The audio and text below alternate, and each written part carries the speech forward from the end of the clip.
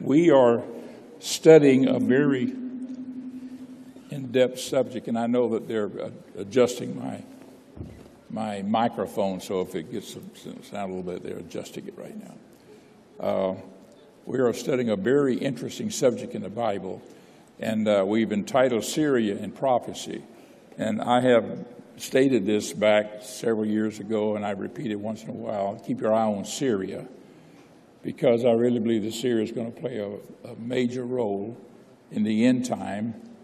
And I want to give you some things today that it culminates from all of the other Bible studies we've been giving the last few weeks. And that is that the Antichrist will come out of Syria.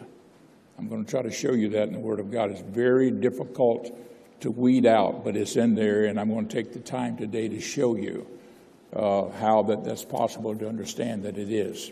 For a long time, I did not know that. It took a lot of years of studying and reading the Word and everything before I really came to that understanding, and reading some other material by other Bible scholars that had also proclaimed it, and I could not see that until I studied it out in detail. So I'm going to try to pass along some things to you.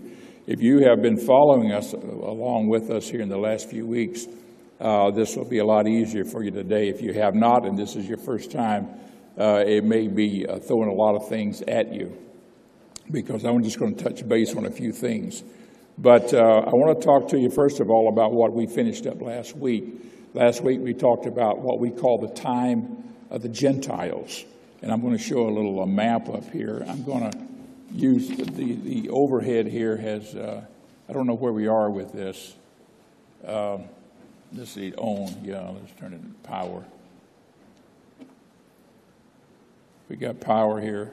I'm definitely going to need this overhead working today. Yeah, just turn that on. It'll turn blue in a second. Okay. When it turns blue, it'll be ready. All right, you stay right there. Stay right there with me. I need somebody here to give me it's not turning blue yet. It'll turn blue. This is one of those new modern kind that they say freeways are wonderful, just don't mess up on them. Because if you do, you get all messed. Yes. Plug it in, would help, wouldn't it? Wiggling the wires. Oh, there it is, it's blue.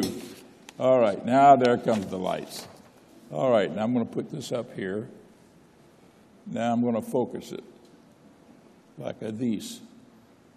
Automatic focus. And then I'm going to enlarge it like this. Everybody like that? All right. This is a timeline map. And let me go down one more notch here to get it all in there. That's the timeline map. Most of you are familiar with that, and I talked to you about it last week. This is the Old Testament, 4,000 years here. And this is Calvary right here. And all dates, that, as we know dates today, measures from Calvary, at least the birth of Jesus, BC and AD, so forth. We are 2,000 years AD. This is the year 2018, as you well know, 2,000 years and 18 years since the birth of Christ. And this is what's called the church age period of time. We do know that it's time for the Lord to come back and the rapture be taking place. And that's what this represents, is the church going up. Now I'm going to go back here because 600 years before Jesus came, the Babylonian captivity, the Babylonians captured Israel, captured Judah, the southern kingdom. And along with it was Daniel and Shadrach, Meshach, and Abednego, 3 Hebrew children that went with him. And they were taken over to Babylon. This is about where this Y is here, or Y and E. And it lines up with this red line down here. And from that time on, Israel has always been subject to Gentile powers and still are to this day. Now, they seem very independent. I walk in the mall sometimes, just walk around, and I've met this guy that's a Jewish fella from Canada. And he fought in the Six-Day War. He's in his 70s. And he and I have a lot of conversations because I've been to Israel 3 times. We discuss different things back and forth. And the reason that I'm mentioning all of that to you is that he and I have talked about how this captivity here caused Israel never to be again sovereign. They are subject to Gentile powers. I won't go into detail on that, but this period of time, from the time that they lost their sovereignty, right on up through the Babylonian Empire, the Medo-Persian Empire, the Grecian Empire, and the Roman Empire, right on down to where we are and will be until Armageddon. They are subject to Gentile powers. If I can refer just for a moment to Luke 21:24, I believe it is. Luke 21:24. Do we have a overhead thing? I don't know. Luke 21:24. And then also Romans 11:25. But it speaks about the times of the Gentiles. And maybe one of these screens, there it is. And they shall fall by the edge of the sword. This is Luke 21:24. This is Jesus speaking about the Jews whenever the Romans will come in and capture the city. And it happened in 70 A.D. And this is history. But this is Jesus prophesying before it happened. They shall fall by the edge of the sword, the Jews, shall be led away captive into all nations, and they were. And Jerusalem shall be trodden down of the Gentiles, and it was, until the times of the Gentiles be fulfilled. And if you ever go to Israel and go to Jerusalem, the Gentiles are still trodden down the city. They're all over walking around. They're tourists, of course, you know. But what I'm trying to say here is that they're still there. But anyhow, this is one. The other one is in Romans 11:25, and this is where Paul speaks of, "For I would not, brethren, that you should be ignorant of this mystery, lest ye be wise in your own conceit, that blindness in part has happened to Israel until the fullness of the Gentiles be come in," or be completed. So the time of the Gentiles is this period of time where Daniel, whenever he was first captured, taken over to Babylon, from that time on, they've been subject to Gentile powers. Now, to sort of give us an understanding of that, the Lord gave Nebuchadnezzar a dream. Daniel interpreted the dream, and the dream was that he saw an image. If I can show this image like this, he saw a great image standing before him, and whenever Daniel gave the interpretation of the image and said that it had a head of gold, it had chest and arms of silver, and it had thighs of brass, and its legs was of iron. And these went on to say, he said, "You are the first empire, Nebuchadnezzar. There will be another empire that will follow after you, called the Medo-Persian Empire. This is what we know today as Iran. And then there is the Grecian Empire that would defeat the Medo-Persian Empire. And then the Roman Empire would defeat them. And each time an empire would defeat, they would gobble up everything that the other empire had and become the ruler of it. And then he said, finally, way over in the end of time, there was the feet. It had 10 toes, and that the feet would be made of iron and clay. And at the very end, of course, there would be a stone. He has it in the image or in the vision. There was a stone, or dream, I should say, that hit the image, and the whole thing comes shattering down, and it became like dust, and the wind blew it all away. And the stone became a great mountain, filled all of the earth. And Daniel interpreted that to be this, that in the end, God's kingdom will supersede all the empires of the world. God's kingdom. And of course, that's brought out in many other scriptures as well. I won't go any further to say that. But Daniel, and then Daniel had no more dreams, and he went on living his life until he was up about 50 years old. Now, I want to go to chapter 7 in Daniel. This was all in chapter 2 of Daniel when all the image thing happened. And I'm trying to stay away from too much repetition, but I'm just trying to make all the dots connect. And in Daniel chapter 7, Daniel had another dream. And not a dream, he had a vision. I'm looking here in the first verse, in the first year of Belshazzar, king of Babylon. Belshazzar was Nebuchadnezzar's grandson, and this is like some 50 years later. Not 50 years, I don't know how many years it was, but Daniel at this point was up in years. And it says here, in the first year of Belshazzar, king of Babylon, Daniel had a dream and visions in his head and upon his bed. Then he wrote the dream and told the sons thereof. And then he goes on to describe what he saw. He saw these animals come up out of the sea. And he said that they were, and I'm going to give you a picture here, another chart. This is man-made chart. It's not authentic, of course, with the scripture or anything like that. But he said, I saw these animals come up out of the sea. And the sea, of course, was the Mediterranean Sea. First one was like a lion. He said it had a man's face and wings, so forth. The next one was a bear. The next one was a leopard. And then the last of all, there's a terrible beast. And the leopard had 4 wings on it. This is significant. That's what we'll be looking at here today. And then he talked about this last image, and he went on to say that this represented Babylon, the Medo-Persian, and the Grecian Empire, and this would be superseded by this would be superseded by this, and then the Grecian Empire would be conquered and superseded by the Roman Empire. And the Roman Empire will continue to exist in a different form than it did militarily in the beginning. And it still exists. Rome is still very present in the world through the Catholic Church, And in other words, Rome still has dominion and domain over many countries. And I won't go any further into that. That's a study in itself. But anyhow, Rome is still there. So the Roman Empire here, and then at the end of that, at the toes and everything, there's going to be what we know of today as Armageddon, and the Lord will come. But at the very end of this time of the Gentiles, there's going to be a little horn that will rise up. Now, you're in Daniel chapter 7. I want you to look at the 8th verse.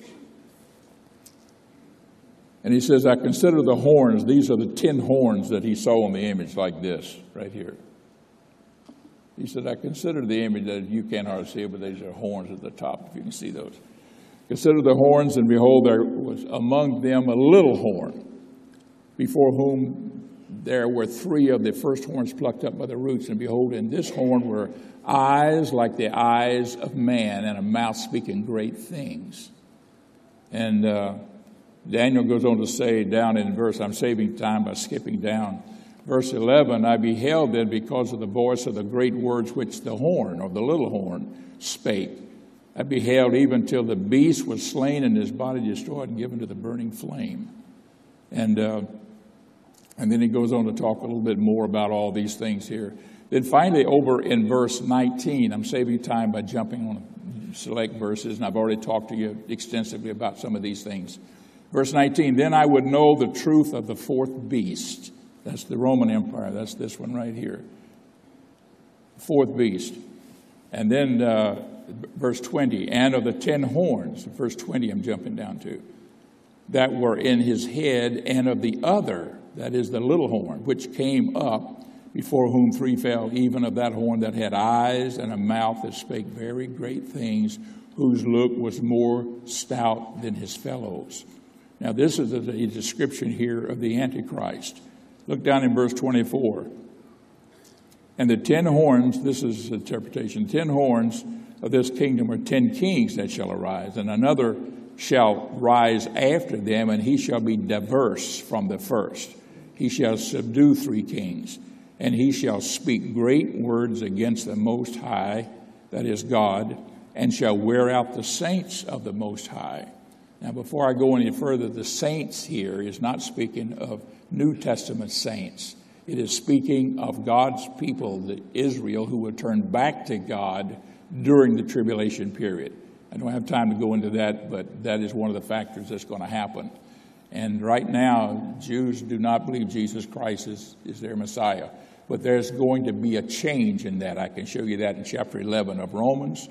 I can show you that in Revelations chapter 12, chapter 13, where there is a change, chapter 11 rather, and chapter 12, where there is a change, and they will turn back to the Lord. And God, they will become God's people once again. Everything that God has said would happen will happen. The Jews today are God's ancient people. They are his dispersed people. They are still his people, but they're on the back burner. But one day he'll bring them to the front after the rapture takes place. The church, who is taken from all tribes, people, tongues, and nation on the face of the earth. Amen. They are his church that will be caught away. And then after that, God will deal again with his people, the Jews, and make them the great nation that he intends for them to be. If you don't like Jews, well, too bad, because they're going to one day rule the world, and they still are a billion people. They are. And it's an amazing thing to even study about them. But they do not believe Jesus is Christ. I caution anybody who wants to follow some Jewish guy someplace that knows more about, the Old Testament, more about everything than anybody else knows. And he tries to lead you off into believing, you don't get baptized in Jesus' name, you get baptized in the name of Yahashua and that kind of stuff. Anybody ever heard that kind of doctrine? You ever get baptized in the name of Yahshua? You ever hear about getting baptized in the name of Yahashua? Because that's the Hebrew version of Jesus.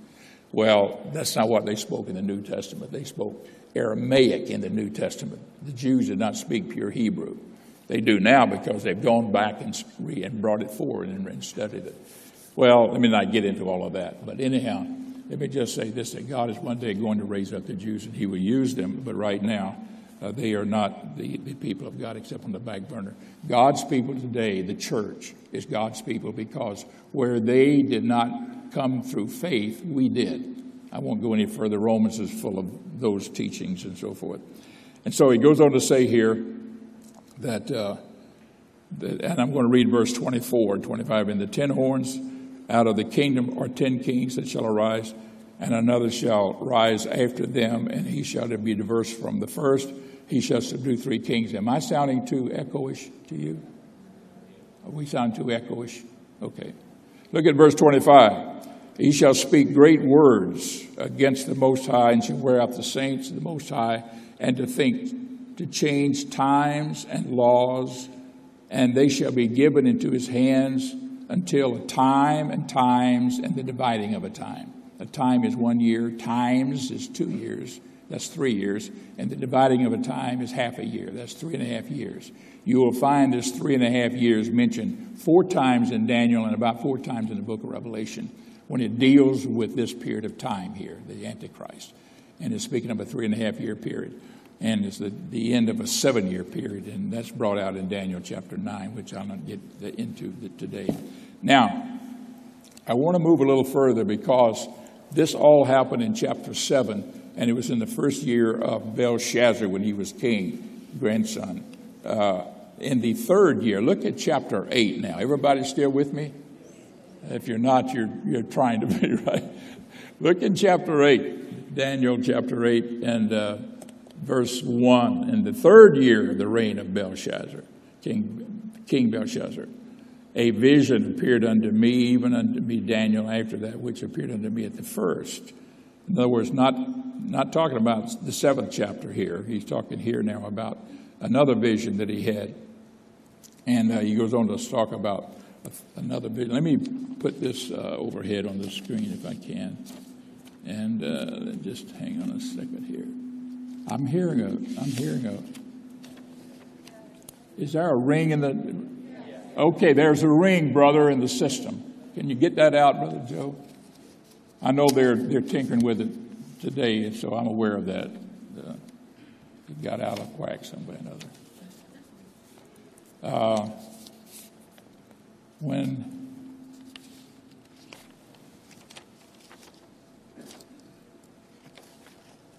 in the 8th chapter, there's another vision that's shown Daniel. Let me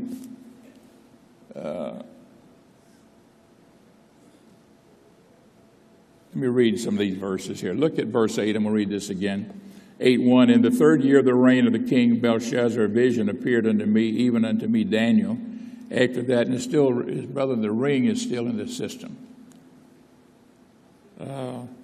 Appeared unto me, even unto me, Daniel, after that which appeared unto me at the first. And verse 3, everybody with me here. Then I lifted up mine eyes and saw, and behold, there stood before the river a ram. Everybody say a ram. Which had 2 horns, and the 2 horns were high, but one was higher than the other, and the higher came up last. And I'm going to explain what that means in just a moment. Now look at verse 5 in this 8th chapter. We're going to try to touch some bases here in verse 5, chapter 5. And as I was considering, behold, an he-goat came from the west of the face of the whole earth, touched not the ground, and the goat had a notable horn between his eyes. And he came to the ram that had the 2 horns. So there's 2 animals here, the ram, and then there is the he-goat. And he came to the ram that had 2 goats, and which I had seen standing before the river, and ran unto him in the fury of his power. And I saw him come close unto the ram, and he was moved with choler," that means hatred, "against him, and smote the ram, and brake his 2 horns. And there was no power in the ram to stand before him, but he cast him down to the ground, stomped upon him, and there was none that could deliver the ram out of his hand," out of the hand of the he-goat. The he-goat destroyed the ram. Now, who are they? Look at verse 20 very quickly. Down to verse 20, it tells you. It's very plain here in the Bible. "The ram which thou sawest having 2 horns are the kings of Media, Persia." And then it says, verse 21, "And the rough goat is the king of Grecia, and the great horn that is between his eyes is the first king," which is Alexander the Great. Now, so what they describe here is exactly what happened in history. It's all recorded in history, and I'll give you some background on it in a few moments here. But these are this is the 7th chapter of Daniel's up here. He saw a lion, he sees a bear, he sees a leopard with 4 wings, and then he has this terrible beast with 10 horns and a little horn that sprouts up. Now, in this image that he has in the 8th chapter, he sees a ram that has 2 horns. One came up after the other. The Media-Persian Empire was 2 empires that came together to form one, and they became one empire. They were 2 nations. The Medes were the first who ruled. Darius the Great. Darius ruled only for about 1 or 2 years and died. He was 62 years old when he became the conqueror over Babylon. They conquered Babylon, destroyed it, and took over all the Babylonian Empire, including Daniel, who was in the palace, and Shadrach, Meshach, and Abednego took them all over and became their bosses. And they loved Daniel. And they found out this guy had a lot of wisdom, and so they brought him under their wings. And Daniel became an advisor then to the Media-Persian kings under him. First there was Darius, and then after him there was the Persian king rose to power, and his name was Cyrus. And there's a lot involved in the Jews going back to rebuild their temple in their city under Cyrus and so forth. But anyhow, these were the kings, so one came up before the other. After they had existed from about 536 BC until 330 BC. That's about 200 years. They existed as an empire, and when they were an empire, they roamed. They covered everything. Nobody could touch them. They tried to conquer Greece but could not. There is a well-known movie, I understand, I've never seen it, about the 300, how that the Greeks fought the Persians when they tried to invade Greece. They could not. And this is all history, and it's very true. But when Alexander the Great rose, he was Macedonian. When he came into power, he got the Greeks, rallied them together, and he began to move across that empire from the west going east. And as he did, he took one place after another after another. Alexander the Great was a military genius. And he had devised a method of warfare that was not fought in those days. And when the armies would line up to each other, what he would do is put all his strength in one spot along that line that he had, and he'd put his cavalry behind it. And when they lined up and they went to that one spot that was stronger than anywhere else, he would break through, and his cavalry would run through. He'd go in behind the enemy, and it would rout the other side, and they'd be fighting behind them and in front of them, and they would be totally confused, and he would destroy armies one after the other. This was his style and his system. Very much like Napoleon. Napoleon was a military genius. He knew how to, he built the tier system, where those men would stand with those bayonets, and those cavalrymen that would run at them. If they tried to jump them, those horses would fall on those bayonets and die, and those men would fall to the ground, and so they learned not to do that. Anyhow, this was military strategies that these men developed that caused them to be conquerors like they were. And Alexander the Great had his system, and so he went and he fought those Persians, Media-Persian Empire, and kept on until finally he defeated them in 330 BC. He conquered them. Now, I'm going to read a little further into this because this is a very interesting thing. He did a fast work. I think he conquered when he was only 27 years old. He conquered the Persian Empire. Very young man. He was the son of Philip, who was the king of Macedonia at the time. Let me move on here. I want you to look at verse 8 now, chapter 8, verse 8. Therefore the he-goat, waxed very great, and when he was strong, the great horn was broken. Everybody see that? All right, the he-goat now, we're talking about Greece, and the notable horn, or that great horn that was between his eyes, it was broken. So this is picking up now where how he defeated the Medo-Persian Empire. Therefore the he-goat waxed very great, verse 8, and when he was strong, the great horn was broken, and for it came up 4 notable ones toward the 4 winds of heaven. All right? Now, I want you to stop here for just a moment, and I will tell you this, that Alexander the Great died at the age of 33 years old in the year 323 BC, just 7 years, a few years. After he had conquered the Medo-Persian Empire, he died. I won't get into detail telling this story, but I have told some of you about it. But in Josephus' writings, who's a Jewish historian, Josephus says that when Alexander the Great came to Jerusalem to destroy Jerusalem, the Medo-Persian Empire, that the priests prayed in Jerusalem and said, God, what shall we do? And the Lord appeared to them and said, go out in your priestly robes and meet him out in front of the city. And they did. They put on their priestly robe, and 4 of them walked out and stood there. And Alexander the Great rode up with their swords pulled, ready to go into Jerusalem and lay it low. And when they got there, they stopped, put their swords in their sheath. Alexander the Great got off his horse and went before him and bowed down. And he says, we will come into your city, give us water and food, and we'll be on our way, and we'll not touch anything. That's exactly what happened.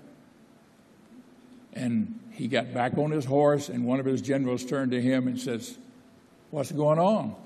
I thought we were to destroy this city. And he said, these men dressed in these priestly clothes are exactly the man that I saw in my vision years ago when I was told that I would conquer the world. They were dressed like this. These men are of God. And that's all he would say. And when he went into the city, he asked them about their religion and their faith, the Jewish faith. And they showed him in the Bible what I'm going to read to you here. And Alexander the Great knew that he would conquer the Medo-Persian, and he also knew he had a short time to live. He also knew that, and it happened. Now I'm going to finish reading here what they showed him, and this is what he knew, and even in advance. This is what Josephus said. If you don't believe it, take it up with Josephus. He was a Jewish historian, well-known Jewish historian. And it goes on to say here, verse 8, I'm going to read this again. Therefore, the he-goat waxed very great, and when he was strong, the great horn was broken. And for it came up 4 notable ones toward the 4 winds of heaven, and out of one of them came forth a little horn. Everybody see the little horn factor again? Which waxed exceeding great toward the south, toward the east, and toward the pleasant land. And it waxed great even to the host of heaven. And I won't go into that part of it right now, only to say that whenever this kingdom was broken up, let me give you a map here. And then I'm going to give you another map here to show you, see if I can connect the dots. This is sort of a map of the Middle East. And this little red triangle here is along about where Palestine is here. And this is Italy. Most of you recognize Italy by the boot. Everybody see the boot? This is Greece here. All of this is Greece. Macedonia is just north of here. And this is Turkey. All of this is Turkey in here. All this is Turkey. And this was another empire back in those days. The Medo-Persian Empire was over in here. The Babylonian Empire was right in here. Babylon had conquered all of this. Then the Medo-Persian conquered Babylon and conquered all of this. And this is Egypt down in here. I want you to know that Egypt's here, and then Syria lies right in here, right in this area, right in through here. And this is Palestine. This is South Palestine. The big square circle is a little large. Palestine's a little bit smaller than that. And this is the area where Palestine is. And they lay between Syria and between Egypt. And they still lie there. That's still where they are today, and everybody knows that. And so this is that sort of that map. This is the all desert here. This is Saudi Arabia, and it's mostly all desert. And the people travel usually around the edges, but nobody hardly messes across. Nowadays they can because of modern convenience of travel and so forth. But back then it was a very rare thing that they would do that. And so what happened that when Alexander the Great died, his kingdom was broken up into 4 parts. And they went to his 4 generals. His 4 generals divided his empire among themselves. This is why this is important to you. This is another map of that area, and I've tried to make it so that it was legible here. But this is again, this is Italy, the boot right here. You can barely see it. This is Greece. This is Turkey. I got it outlined with white. This is the Medo-Persian Empire that was conquered, and then it was Grecian Empire. And this is Syria right in here. Right in here is Syria. And then this is Israel. And this is Egypt down in here. Now, what I have done here is to try to help you to understand how that this empire was broken up, because out of one of them comes this little horn. Everybody still with me? And that's what I'm trying to show you here today. Let me see here. I think it's over here. Let me put these numbers up there.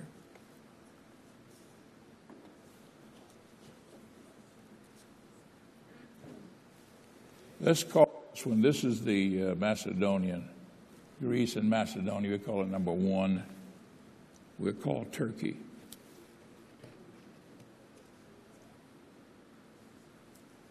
Number 2. Can you see those numbers?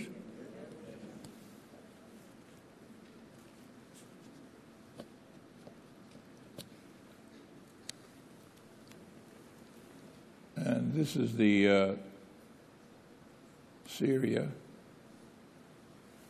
And Syria went all the way across over to Persia. This is interesting. So that Persia and Syria were together. And number 4 here was Egypt. And then a little arrow here points to Palestine. That's between Syria. And this is all very professionally done, as you can see. That's Palestine right in there. All right, now, what I'm trying to show you here is that these kingdoms were divided, and that God had a purpose and a plan for all of it. Turkey here was given over to what his general called Antigonus. Antigonus was one of his generals that took this, not Turkey, but Macedonia and Greece. Alexander the Great had a retarded son, and he took that retarded son, used him in order to get himself on the throne. Antigonus did. And then there was Antipatris. Antipatris was the one who took the one they called Turkey. He took this section of the empire, and that became his empire. And then there was the one called Ptolemy, who took Egypt down here. Ptolemy, spelled with a P, P-T-O-L-E-M-E-Y. And then there was the Syrians here, and it was called Seleucus. Seleucus was the general who took over Syria, and he took everything from Syria to the Mediterranean Sea all the way back across Persia and took much of Persia. And then there was another 5th general that took some of the people over here, but he did not last long, and this all fell back in the hands of the Hinduism and other religions of that area, so forth. Now, I'm just showing you here how that this was divided here in these 4 parts.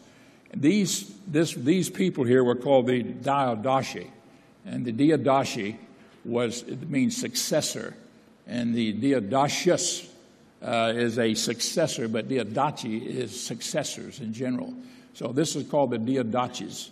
And the Diadochi here is called the War of the Diadochi, this period of time. And for the next 100 years or so, these empires fought each other constantly. They were always at war with each other. And it's called in history the War of the Diadochi. And sometimes one leader would die and another would take his place. And number one, number two here. And it was up going back and forth. The thing that the Bible zeroes in on, and it forgets about these two up here. It just takes them off. In other words, they fight each other from then on. It begins to zero in on this one and this one, which is Syria and Egypt. And the reason for it is because they were on each side of Israel. And the one that was Syria is called the kingdom of the north because it's north of Jerusalem. Everything is measured from Jerusalem in the Bible. If you study the Bible, you'll find that to be so. And everything is up to go to Jerusalem. I don't care what direction you're going, you go to Jerusalem, you go up. And you go from Jerusalem, you go down. I mean, some of you know that already. God bless you. And then Egypt here was called the kingdom of the south. So the Bible talks in these verses here that's coming up. It talks a lot about the kingdom of the north and the kingdom of the south and how that they fight each other. And folks, this is all so true in history. All through history, you find this warring back and forth. The Ptolemies and the Seleucids. The Seleucid dynasty, they fought and fought and fought and fought and fought. The Ptolemy dynasty lasted until Cleopatra, that was in the Roman time.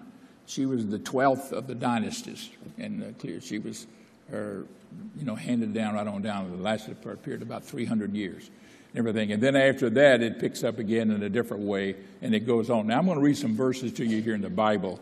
I want you to see here, we're in chapter 8. And I want you to look with me, if you would, in, I think I want to see at verse 15.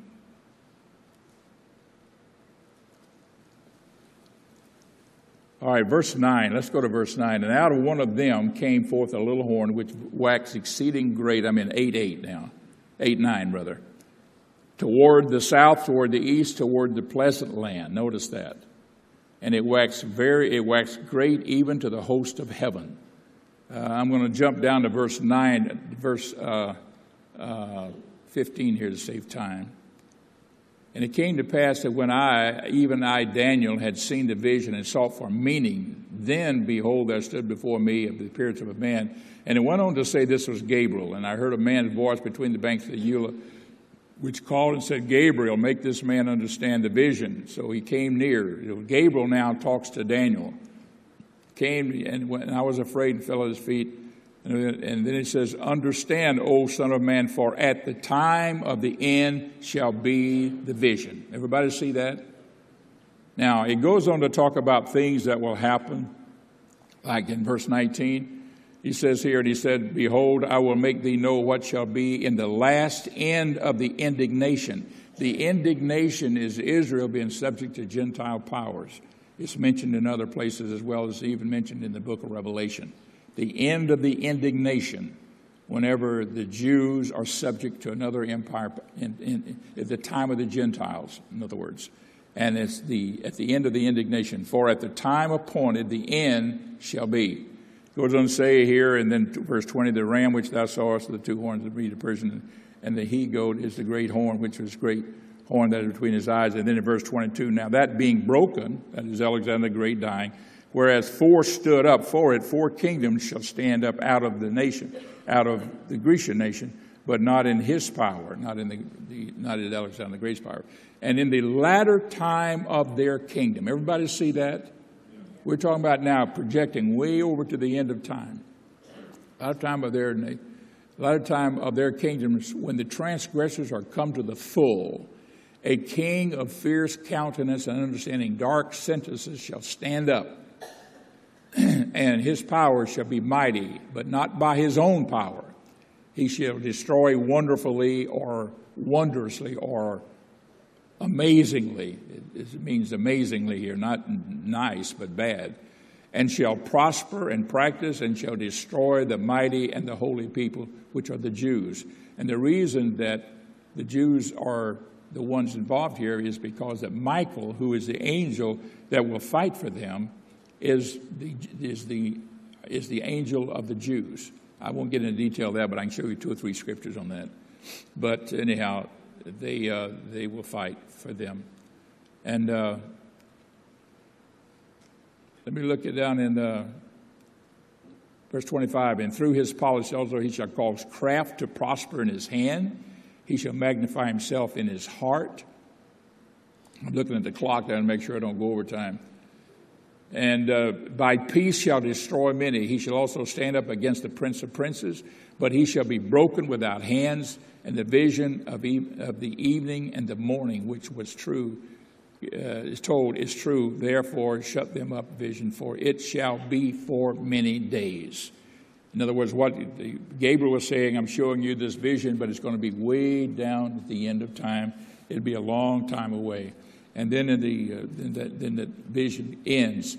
And then in the 9th chapter, the Lord shows Daniel some things to do with the coming of the Messiah. That's the Jesus. Very prophetic and very good. I want to jump to chapter 10 very quickly, because in chapter 10, he has another vision here. In the 3rd year of Cyrus, king of Persia, that all happened in the 1st year, 3rd year of Cyrus. A thing was revealed unto Daniel, whose name is called Belteshazzar, not Belshazzar. And the thing was true, but the time appointed was long, and he understood the thing and had understanding to the vision. And so from here, he begins to explain. Now, verse 14, jumping down very quickly to 10:14. Now I am come to make thee, this is Gabriel again, I understand what shall befall thy people in the latter days, for yet the vision is for many days. I'm trying to point out to you here that the 7th chapter and the 8th chapter talks about the little horn, and it's going to be for the end time. It's going to be the latter time. It goes on, and it talks about all these things that will happen right on down through that 10th chapter and even into the 11th chapter. I'm going to get to this real quickly here. Look at verse 3, 11:3. And a mighty king shall stand up that shall rule with great dominion and do according to his will. And when he shall stand up, his kingdom shall be broken and shall be divided between the 4 winds. This is talking about Alexander the Great again, of the heaven, and not in his posterity, nor according to his dominion, which he ruled. This is another interpretation. For his kingdom shall be plucked up even for others beside these. And then it says, and the king of the south. And then it goes on to say, verse 6, and in the end of years they shall join themselves together. Then he talks about the king of the south, the king of the north. And from this 5th verse on, this phrase, the king of the south and the king of the north, warring back and forth, goes on through chapter 11, all the way through chapter 11, many verses. It talks about the struggle that goes on between these 2 empires, and Israel is caught in between. And this is what a lot of the writings of the years between Malachi and Matthew are. It's all about this war that happened between the Syrians and the Jews. And then finally on down to the end. And I'm going to jump to the end because my time is gone. I want to read this verse of Scripture to you here. And it goes right on down. I'm going to save time by going very quickly here to verse 35. And some of them of understanding shall fall and try them, and to purge and to make them white, even to the time of the end, because it is yet for a time appointed. Still yet for a time down the end. And then verse 36, and the king shall do according to his will. He shall exalt himself. This is now the Antichrist. And shall magnify himself above every god, and shall speak marvelous things against the God of gods, and shall prosper till the indignation be accomplished. That's that the time of the Gentiles be all over with. For that is determined shall be done. Neither shall he regard the God of his fathers, nor the desire of women. Without going into detail here, some say that the Antichrist will be a homosexual. I'll leave it there for right now. There are other views on that as well. Nor regard any God, for he shall magnify himself above all. And it goes on to say, verse 39, thus he do in the most strongholds with a strange God, whom he shall acknowledge and increase with glory. He caused them to rule, and so forth. Down in verse 41, he shall enter also into the glorious land, that's Israel, and many countries shall be overthrown. But these shall escape out of his sight, Edom, Moab, and the chief children of Ammon, which is the country of Jordan. I'm going to read these and finish up here. Verse 43, and my time is gone. But he shall have power over the treasures of gold, silver, and over all the treasures, precious things of Egypt, and the Libyans and the Ethiopians, and shall be at his steps. But the tidings out of the east and out of the north shall trouble him. Therefore he shall go forth with great fury to destroy and utterly to make away many. And he shall plant the tabernacles of his palace between the seas and the glorious holy mountain. That's in Israel. That's in Palestine. That's where the Temple Mount is. And he's going to put his palace there. Yet he shall come to the end because he wants to be worshipped as God. And this is what Thessalonians 2 and 3, what Paul says. I'm going to Thessalonians 2 and 3. I got to connect this. Let no man deceive you by any means, for that day shall not come except there come a falling away first, and that man of sin be revealed, the son of perdition, who opposeth and exalteth himself above all that is called God or that is worshipped, so that he, as God, sitteth in the temple of God, showing himself that he is God. And he goes on to talk about verse 8, and then shall that wicked be revealed, whom the Lord shall consume with the spirit of his mouth, and so forth. Now, I won't go any further about it, but I'm just trying to show you here that both chapter 7 and chapter 8 talks about the Antichrist. And when you come down to chapter 11, it talks about him as well. And when you go into chapter 12 is the wrap-up of Daniel and ties in real closely with the 11th chapter of the book of Revelation. And I just want to tell you here today, folks, that we are coming close to the end time. And the Bible gives us these things, and I think that all of us should understand that God is wanting us all to be saved. There's a lot of stuff going on in the world, but you want to walk with God, be faithful to God, serve the Lord, love him with all your heart. And one of these days, you'll hear the trumpet sound. Hallelujah. Hallelujah. If you don't have the Holy Ghost, ask God to give it to you. Without his Spirit, we're none of his. If that Spirit that was in Christ dwell in us, it shall also quicken our mortal body. Let's stand together and worship God.